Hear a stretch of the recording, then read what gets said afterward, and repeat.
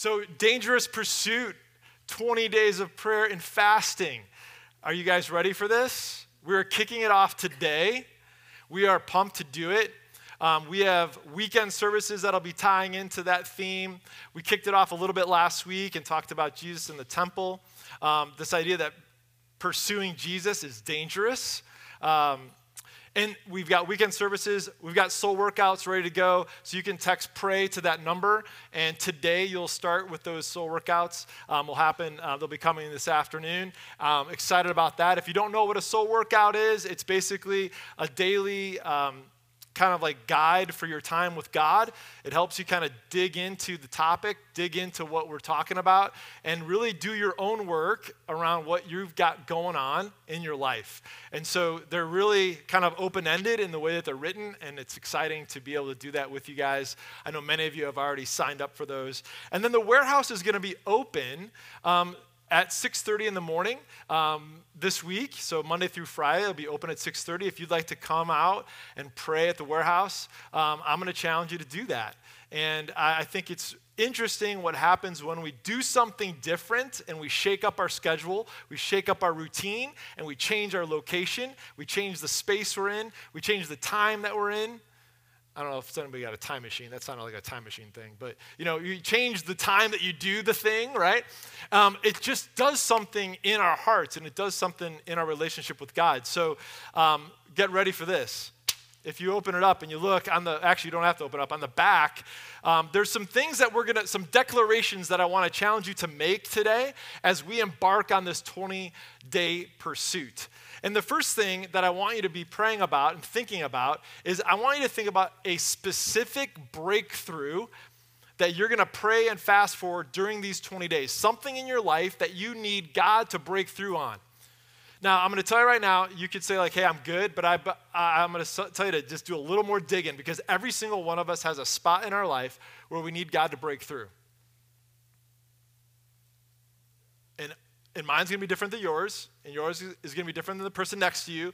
But if you really think about it, man, maybe it's something that's health-related, maybe it's faith-related, maybe it's something that's relational, maybe it's work or school-related, maybe it's family-related. I don't know what it is. Maybe it's financial stuff. I don't know what it is for you, but I'm telling you that there's something in our lives that we need God to break through on. And I believe that he can begin to break through or completely break through over these 20 days.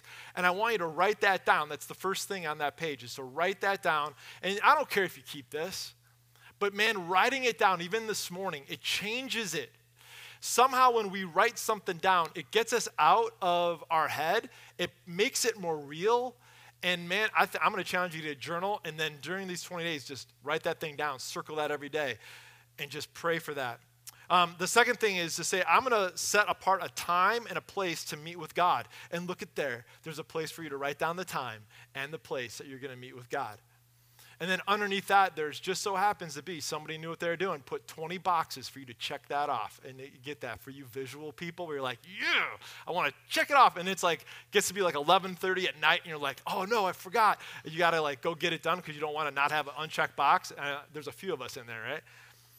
And then I want to challenge you to do this. I want you to choose something to sacrifice every day, all 20 days. So it might be chocolate, it might be Starbucks, it might be gummy bears, it might be chocolate, Starbucks, and gummy bears. Like it could be it all. It could be sugar. It could be whatever you desire. But the key word, like if it's donuts, right? If you have a donut once a week, that's not a sacrifice, all right? But if you have a donut for every meal, and you say, I'm going to give up donuts, then it's a big deal, right? If there's anyone in the room that's doing that, talk to me later. We need to talk. That's not okay. I do love donuts, though. So I want you to sacrifice. The key word is sacrifice something. And then the last thing is to choose to fast 1 day per week, and then look at there. You can sit there and you can look at your calendar and say, this is day 1, what day I'm going to do it, day 2, day 3. Now, if you're able to fast, awesome. But if you have challenges, health challenges, or any other challenges that you have that doesn't allow you to do that, fair. It's okay. I'm not freaking out. It might be a cleanse. It might be juice. It might be water. It might be just not eating food. It might be a meal. It might be snacks. I'm just saying to fast something so that you can just be able to like press into God. When we feel hungry, what it does is it reminds us of our humanity, doesn't it? It's like, man, I can't even go like 3 hours without eating something. But when we realize and we power through that and we say, God, okay, it's not about me. It's not about what I want right now, but it's about what you want. And Lord, I'm praying for this breakthrough. I really want to see that happen. And I'm going without food in order to do that. So as long as, now here's the thing. Maybe some of you are going to get sneaky and you're going to like eat dinner tonight and you're going to fast till dinner tomorrow. You're going to be like 24 hours, I did it. But you ate both days. I don't care. Like, get as sneaky as you want. But if the thing is if you're like, you know what, there's nothing challenging me to fast, but Joe said I don't have to do it, so I'm just going to maybe do a meal here or there, you're not okay. All right, John Ruby? Like, you need to I'm just messing with you, man. So I want you to think about it, because the idea is to position ourselves differently for this pursuit. And so if there's no challenges that you have, there's no reason why you can't do it, then I'm going to challenge you to do it and to see what God does in your life. Because here's the reason why. What do we know? Jesus said this. There's some issues in our life that have to be team tackled. Now, he didn't say it that way, but they have to be team tackled. He said, to the disciples, he said, this is an issue, this is a problem that only is beaten through prayer and fasting. And so the team is you, prayer, and fasting. If you could have beat it, if you could have resolved it, if you could have won over it on your own, why hasn't it happened? It could be what Jesus said is true. That some issues, some struggles, some breakthroughs only come through prayer and fasting. And so we believe that over these next 20 days, God can do something huge. Are you guys believing that? All right. The three of us are going to go for it. It's all good. Are you guys sleepy or are you guys hungry? Are you guys already starting your fast? Are you guys good? I want you to keep, why did some of us, if you're here for the first time, wow, this guy, he's going for it right from the beginning. He's telling me to fast. He's telling me get a breakthrough. Whoa.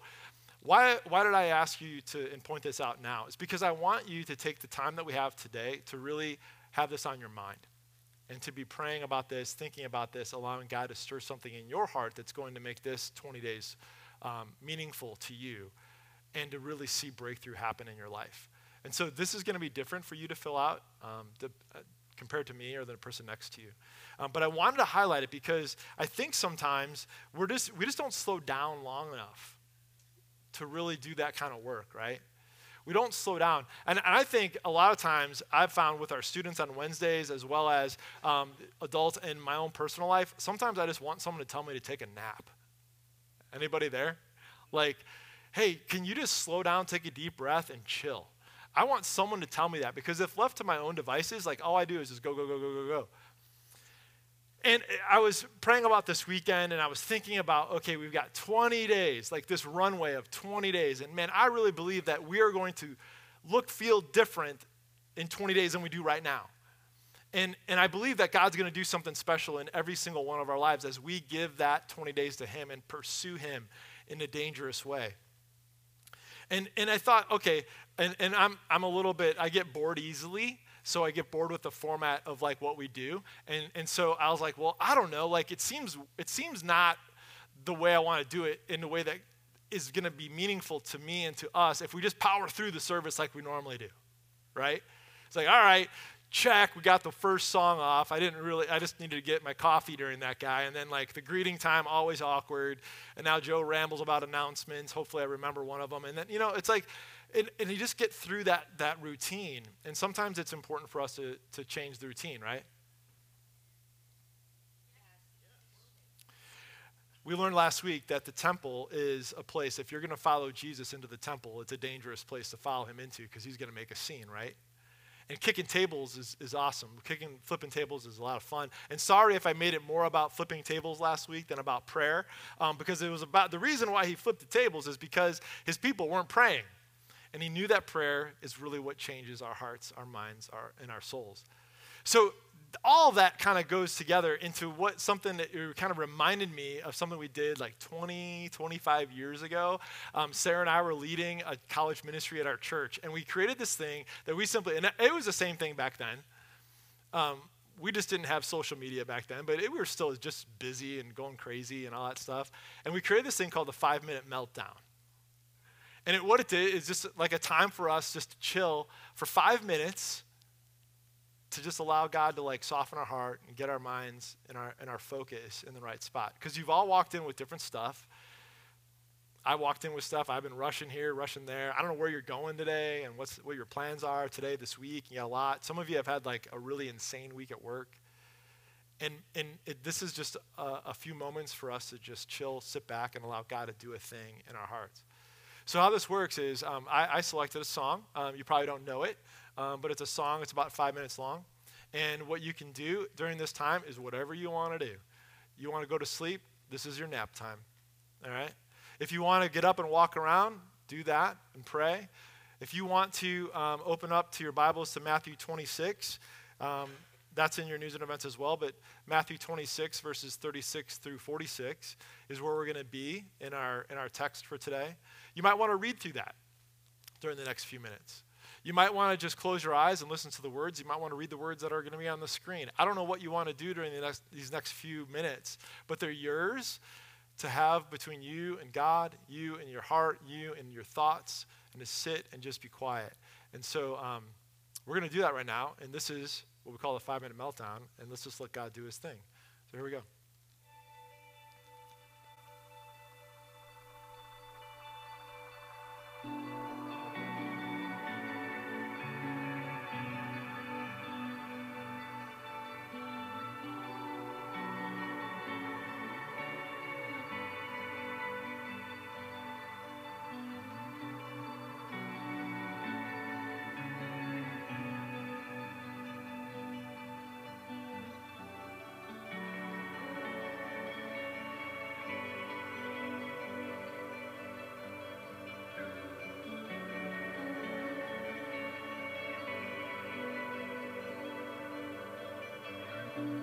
Times of heartbreak, times of fear,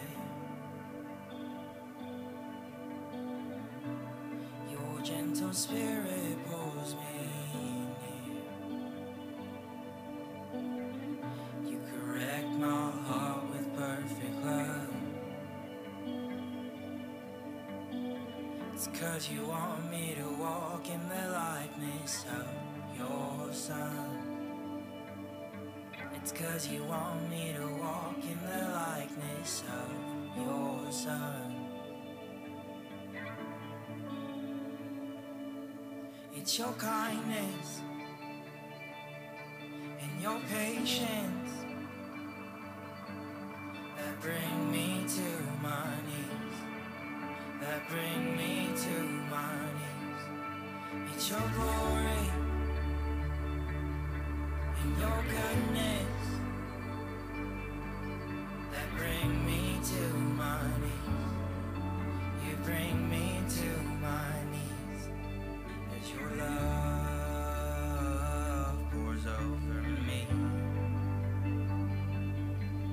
I fall down at your feet in all humility as your love pours over me. I fall down at your feet, surrender everything. It's your kindness and your patience that bring me to my knees, that bring me to my knees. It's your glory and your goodness, Lord, that bring me to my knees.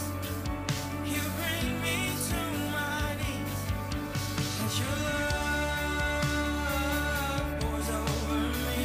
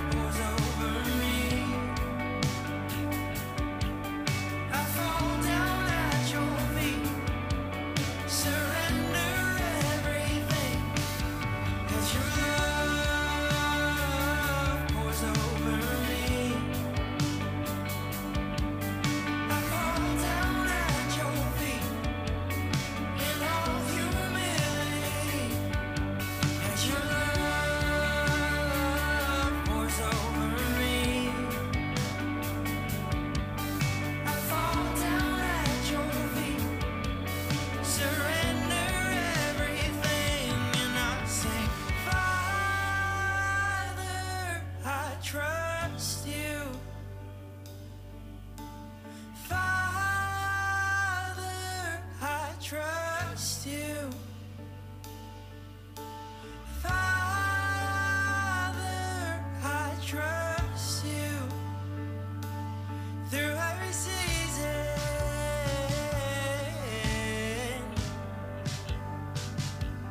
Through every season.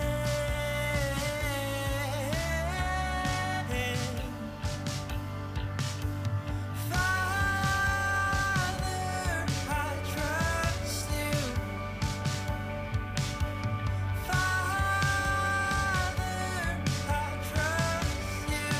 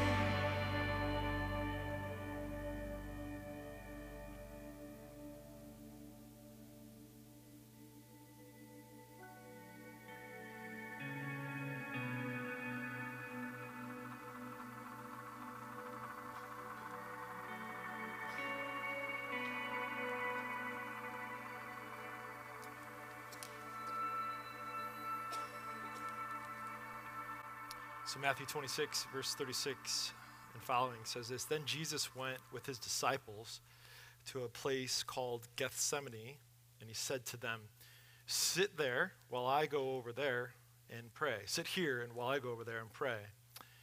He took Peter and the two sons of Zebedee along with him, and he began to be sorrowful and troubled. And then he said to them, 'My soul is overwhelmed with sorrow to the point of death. Stay here and keep watch with me.' Going a little farther, he fell with his face to the ground, and he prayed, 'My Father, if it is possible for this cup to be taken from me, may this cup be taken from me, yet not as I will, but as you will.'"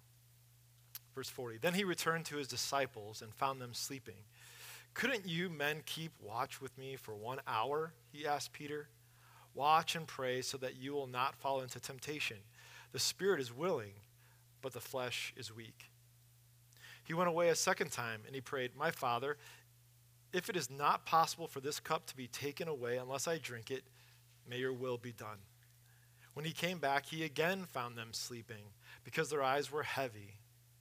So he left them and went away once more and prayed the third time, saying the same thing. And then he returned to the disciples and said to them, 'Are you still sleeping and resting? Look, the hour has come, and the Son of Man is delivered into the hands of sinners. Rise, let us go. Here comes my betrayer.'" Heavenly Father, we thank you, God, for your word. And we thank you for Matthew 26. Thank you for some time to just allow you to speak to us. Lord, we just ask right now that as we go over this text today, Lord, that we would see in it and you would speak to us exactly what we need to adjust, to be awakened, Lord God, to pursue you these 20 days. Lord, we thank you for your example. We thank you for what you're doing in our lives. We give this moment to you. In Jesus' name we pray. So maybe you've heard this passage before, and it's a common passage. You've heard things about it. I just want to walk us through a few things about it that are very interesting to me. I think when you see this, you see that this is occurring after the Last Supper, after Jesus is really kind of like really ended his earthly ministry for all practical purposes, except for the Holy Week of the going to the cross. And so as he is there, he has done miracles, and he's seen people raised from the dead, and he's seen blind people seeing, and he's done all these miracles and an amazing power of God that has flowed. And as he does that, he faces one of his darkest hours when he's going to be betrayed by Judas. And after all, he doesn't turn to his friends. I mean, he asks his friends. He asks the disciples to pray with him, but they're useless, right? Because they just keep falling asleep. And he goes, and he could have done a lot of things. He could have done a lot of things. He had done a lot of things. But what he chooses to do at his darkest hour, when things are really the most difficult and he has the most amount of emotion that he's feeling and the most challenge in his life, he chooses to go and pray, to meet with God and to get alone with God. Now, I don't know about you, but have any of you ever been caught doing something? Pretty much all of us, right? Now, you're all laughing and smiling because of whatever you got caught with. We're not going to, we're open mic, everyone share. No, we're not going to do that. But Jesus got caught, and he got caught praying. Judas shows up on the scene, and that's how they catch him. They catch him in the garden. They catch him there. If you're going to follow Jesus into the garden, just like you follow Jesus into the temple, if you follow Jesus in the garden, guess what? It's a dangerous place to be because the opposition is coming. Maybe you're feeling opposition. Maybe it's people, maybe it's things, it's situations. Maybe you have a betrayer in a situation or a person, God forbid. But this is where we might be. And where are you? Are you planning? Are you reaching out and talking to your friends and trying to strategize, develop a plan, figure out how to get through this, how to solve the problem? Is that what you're doing? Or are you in your darkest hour? No, you're going and you're finding a spot. You're finding a separate place. When Jesus said in the temple, "My house is a house of prayer," and he quoted Isaiah, he really was describing a place set apart to earnestly seek God. That's what he was referring to. And so Jesus knew that that's what he needed to do. He needed to set aside a place and a time to earnestly seek God, and that's what he did. He could have done a lot of things. But that's what he chose to do. It's so fascinating to me that in our own efforts, in our own desires, left to our own devices, we go through all the other things that we'll try to do, and then we come back to, well, I guess I should pray about it too. But Jesus prioritizes it and says, this is where it's at. So we see that, and we see that in our darkest moment, we need to establish that, you know what, the place where we're going to go is to be in prayer and meet with God. And Jesus knew in the temple, he threw the tables, he threw the people out because he knew that the power of prayer to shape our soul, to shape who we are. He knew that. And so Jesus relies on that very thing that he said is important, and he relies on that in his darkest hour. I think that that's all good, and maybe you've heard, all this other stuff through this passage if you've been around church where it's like, you know what, like aren't we all would have slept too. We like to think that we would have been praying with Jesus because, well, it's Jesus. All of that stuff. But there's something that I want to really focus on, and I got to do it so that you guys wake up and can pay attention, all right? You guys good with this? So I'm bringing back the whiteboard. So I know some of you are excited. Some of you are like, why? But it's new and improved. It's bigger, and it's on wheels. So we're going to roll on in over here. Just so you know, those are the cheap seats. You're not going to see very well, all right? But it is on rollers, so I could turn it. It's all good. So I want to unpack a little bit about what's going on. What does Jesus say to his disciples right away in the very beginning of that passage? He says that he is overwhelmed with sorrow. And then he goes in and he prays and he asks the Father to take away this assignment from him. So there's something that I'm going to write on here, and this is something that probably nobody knows about or feels, but Jesus is feeling something that, if you don't know, is called pressure. All right? Has anybody ever felt pressure before, right? So Jesus is feeling pressure. He knows where he's going. He knows what his assignment is, and he knows that he's going to be separated from the Father, and he knows that he's going to feel the weight of all of the sin of the world on him on the cross. You would have prayed that would not be a thing too, right? So he feels that pressure, and the pressure is just like, it's just coming down, man, and it's just coming down. And that pressure causes some things to happen. And one of those things, now I'm going to ask a question, and this is how we're going to play it. I'm going to ask it, and everyone's just going to raise their hand because it's not awkward that way. Okay? So does anybody ever have trouble with kind of like allowing their emotions to like lead them and control them? Anybody have that trouble? Like, yeah. Like, thank you. We're all in that same boat, aren't we? So what do we know that is happening? There is this like pressure that is created on Jesus, and he is feeling some crazy emotion. He says that he's overwhelmed with sorrow.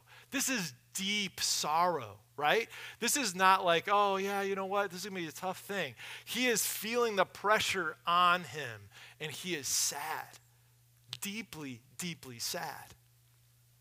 But there's something else, and I think that this is important to note, because what we see happen in the garden, if you choose to follow him there, what ends up happening is that his emotions he is able to process them. He's able to allow God to shape them, to kind of like understand them better and where they should be. The world will tell you right now, psychology say, you know what, your emotions, your feelings, you can't control those. Here's the thing, Jesus didn't say that. The world will make you think that whatever you feel, you have to do. But you got to know that there's something deeper inside you, more core to you than your emotions. And Jesus prayed about it because he knew that there was something deeper than his sorrow that he had to tap into in order to get to the cross. Do you know what that was?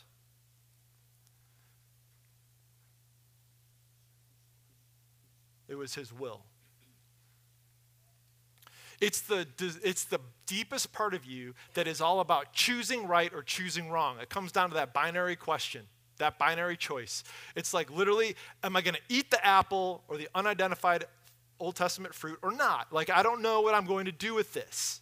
I don't know what I'm going to do. Should I go there or should I not? Should I say this or should I not? Should I ignore this situation or should I not? Right? This is sin throws down that trade-off all the time and tries to fool you into choosing the wrong thing. Because why? Because my body wants the donut. Because my emotions, I've been so sad, I'm going to numb that with the donut. But your will can rise up and say, I don't need the donut.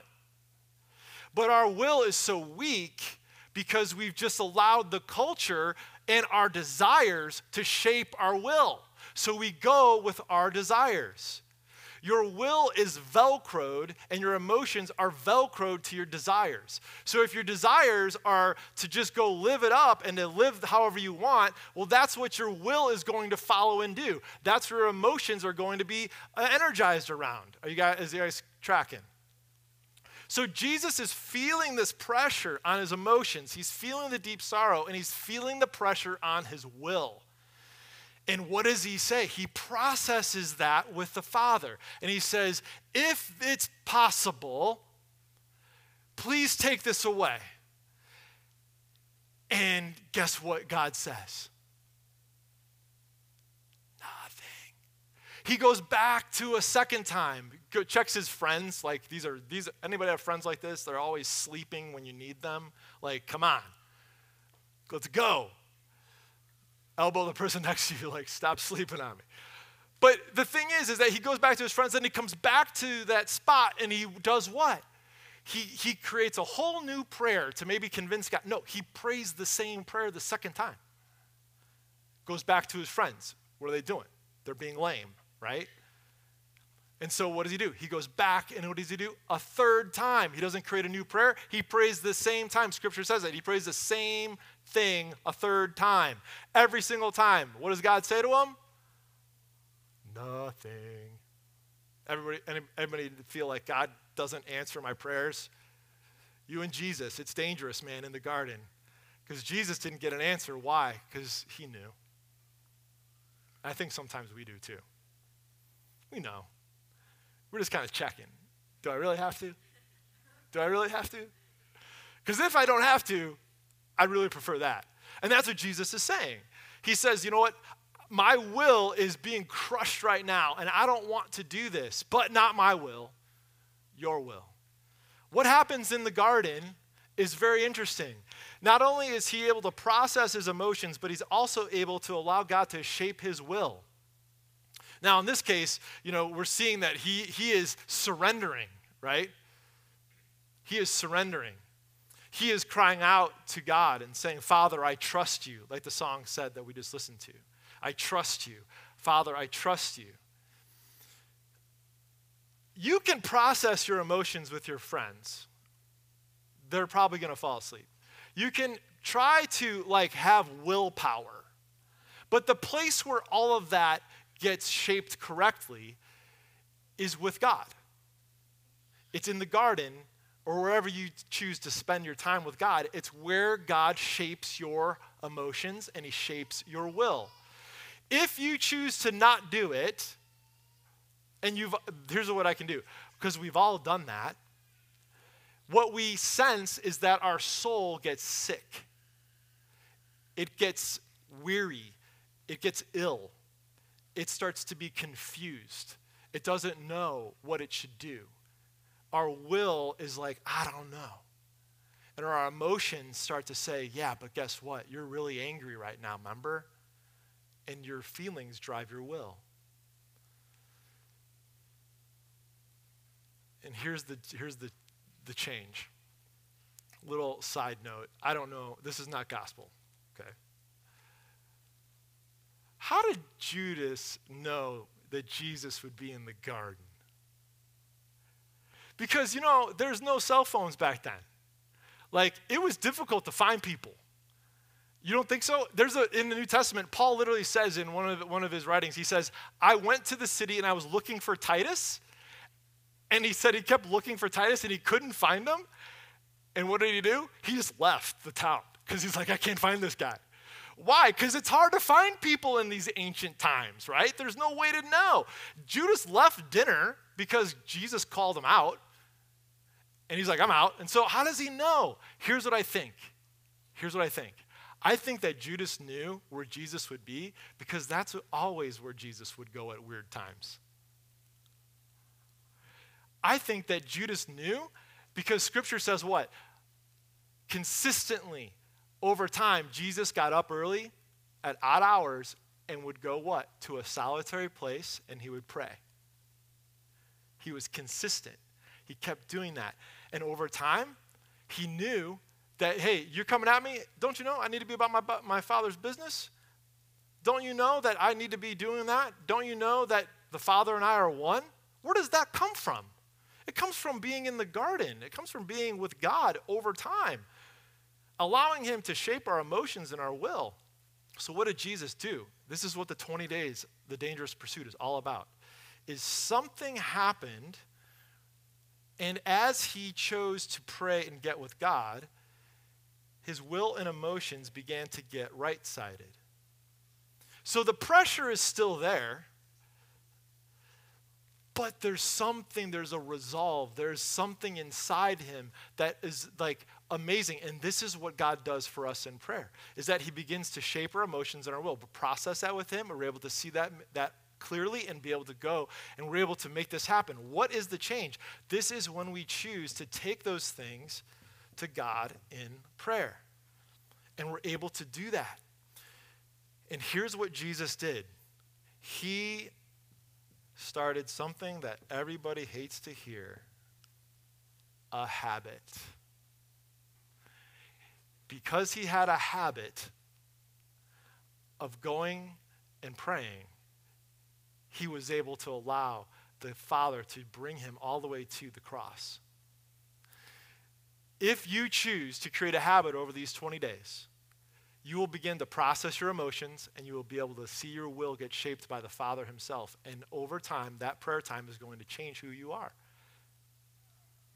We just want to be like Jesus. This is how it happens. It begins in that habit. So over the next 20 days, you have this opportunity. I already told you, you have an opportunity to set the time and the place where you're going to meet God, where you're going to go to your garden and you're going to spend some time with God. And guess what? If you're looking for me at this time, you know that I'm going to be in this place. And there's a checkbox under it every day. That you say that I am going to be here, and I'm going to be here at this time.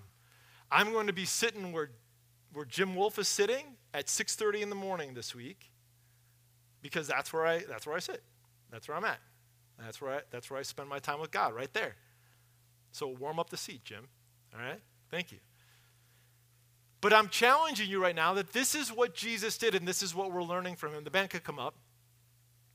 Everybody get this all down. This is really complicated stuff, you know. I might need to leave this out for class later. Oh, hey-oh. So where are you at in this process? I think for us, the challenge is to say, God, maybe I focused on the wrong things in this passage over the past few times I've heard it or read it. Maybe I didn't really see something here before. But today, what we see is Jesus himself processing his emotions and allowing God to shape his will. And really surrendering that. The next few songs that we have, and we do this intentionally to allow us to process this with God, is to go over these next few songs, because it's a time when the presence of God enters the room. And during this time, you can move up here, you can move to the side, you can kneel, you can stand, you can get free, whatever you need to do to allow God to you and God to do what you need to do with him. You might sit there and write. You might get away and be by yourself. You might ask someone for prayer. I don't know what it is that you need to do, but there's freedom in the house to do it. You guys are quiet today. Is this hitting like something that we need to talk about? Are you guys following along? Did I confuse you guys? Is it kind of like where we're at? You know, I didn't say this in any other services, so you're welcome. Last year, I kind of felt like having some conversations recently, processing last year and like second place and where we were and what we've done and what God did. It was kind of like a very introspective year. I don't know if you guys feel that, but it was very much like doing some heart work with God. And I really sense that this year is kind of like we're kind of flipping a little bit. We're still doing the inside work, but we're also starting to look ahead. We're looking inside, but we're looking ahead. And we're saying, okay, God, where are you leading us? Where are you taking us? We want to go there. We want to pursue you. And so maybe that's the tension in the room right now. I don't know what it is, but I think maybe you can put some words to it as you worship God today. Because, man, I just know some of us just need a little kick in the pants, right? We just need to be told, like, you can do this. I was talking to some friends after first service today, and just being able to like speak life into each other about the fact that this is possible. You can own your faith. You can do the work to just know and build that habit over the next 20 days that's going to launch you into the rest of this year. So the tension in the room is good, in my opinion, because that means that Jesus can do some work in us, right? So why don't we stand? Heavenly Father, God, you are so good to us. And Lord, these songs are no joke. Like, these songs are about surrender. These songs are about our heart. These songs are just like tough. And so God, as we go into this time, Lord God, we just pray that there would be a freedom in the room like never before, that we would be able to resolve, maybe manage some of the tension, some of the things that we need to write down today to kind of just clear the air between us and you. And Lord, we pray, God, that the inspiration that we feel right now, that Lord, we would take that with us, but Lord, we would allow that to be you. Lord, that we would know and be convinced that that's you, that's your spirit in us, that's calling us, that draws us. Your word says that nobody can come to the Father unless he is drawn by you. And God, we just know that we're being drawn. So that, therefore, God, we want to pursue that. And your word says that if we seek you, we will find you. If we seek you with all of our heart.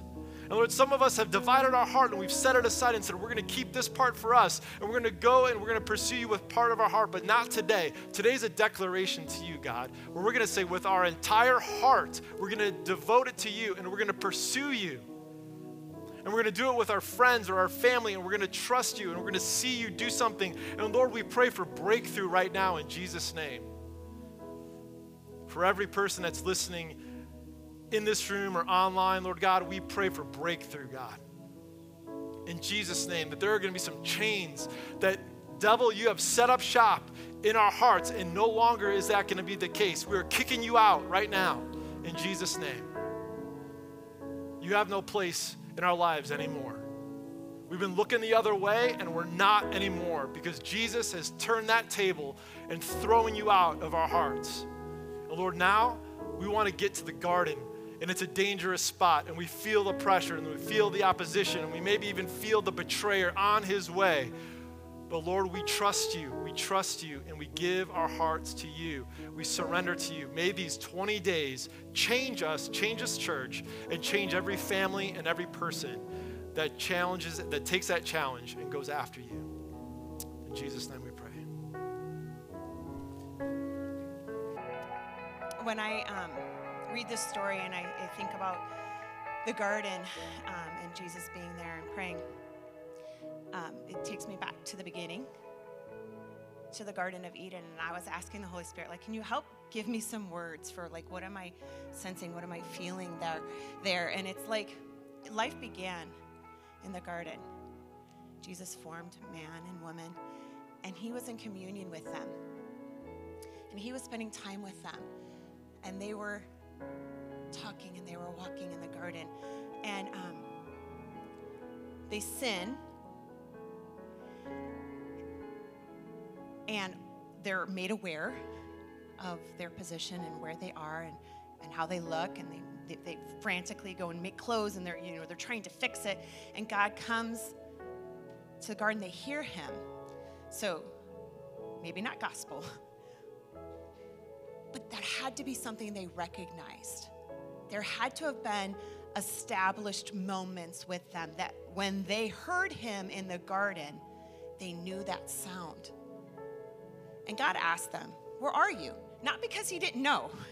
He was fully aware. I think of it a lot like a parent who, when they catch their child doing something, I need you to understand where you are and what you did. I'm fully aware. I know what happened. So God is coming to Adam and Eve and saying, where are you? Who told you you were naked? And all of a sudden, all the excuses, all of the finger pointing, figuring out like why they did what they did starts playing. Then you jump to Jesus in the garden. And there's some redemption that's happening. He created them in the garden for communion, to do life.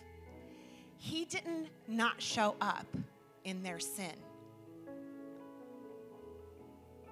He knew what they did. He knew where they were. And he still showed up in the garden. He still met them there. They had to try to fix some things in their humanness. They tried to make it all better. And Jesus said, okay, can I tell you where I'm at? Can I tell you what I'm feeling? And God, in his silence, was not saying, I'm not here. He was very present with Jesus in the garden, and Jesus knew it. God could not take from him the assignment. He could not remove that, or else we wouldn't have this. We wouldn't have communion with God right now. We wouldn't be able to meet with him if Jesus didn't do the assignment. God was not silent in that moment. He was there in the garden, redeeming what the devil intended to steal from us, which was communion with God, time with him, knowing who he is and being known. Jesus was fully known in that moment. He didn't need to hide his emotion. He didn't need to hide what he was fearing.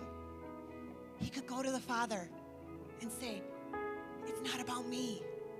It's not about my will. It's about your will be done. If this can't pass, then I'm going to do it. I want you to know I don't want to. I mean, I'm singing songs like Refining Fire. I want to be consumed. No, I don't. No, I don't. I know what that requires of me. It means that I'm going to give up my will. And I'm going to say, what you want for me is good. But it doesn't even end with Jesus in the garden, which is the most amazing part. Get to Revelation and you know there's a new heaven and a new earth, and there's going to be a garden that we all are part of. But we're not waiting for death for that. We're a part of bringing heaven to earth right now. We are establishing what he is going to be bringing and doing in fulfillment. He started in the garden.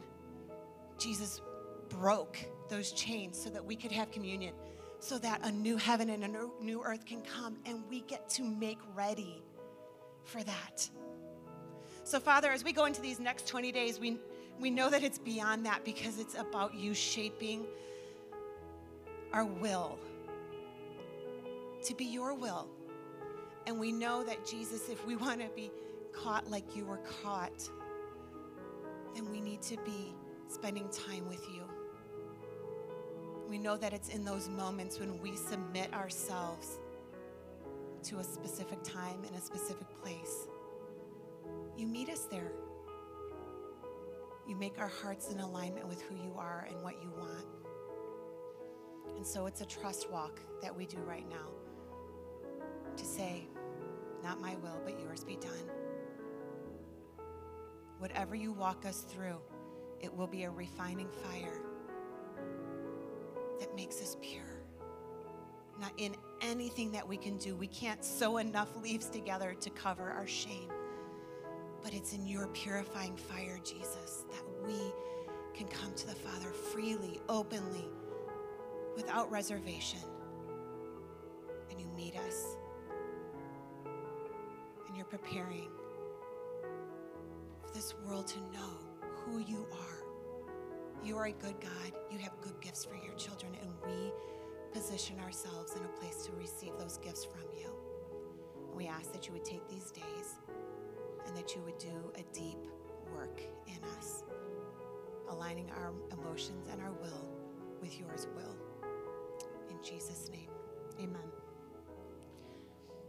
You can meet us here any day during this week. We're here in the morning, so we would love to see you guys here. And